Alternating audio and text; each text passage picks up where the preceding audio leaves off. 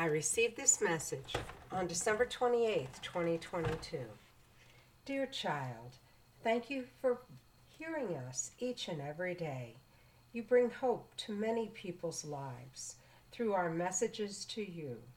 Continue to do so in the days ahead because much better days are coming. Yes, my child, many changes are upon you now. All for the better, I might add.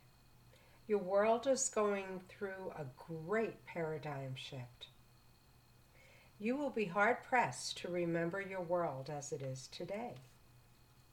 All disease, wars, and poverty will be a thing of the past. Peace on earth, and God shall reign supreme. With peace, many new inventions shall be made known to you. All pollution, both in the air and sea, shall be gone. God is restoring your world to its original Garden of Eden. All of mankind and animals shall coexist. What an exciting time to be alive. It shall be as if heaven descended upon earth. All of mankind shall love God with their whole heart and soul and love their neighbor as themselves.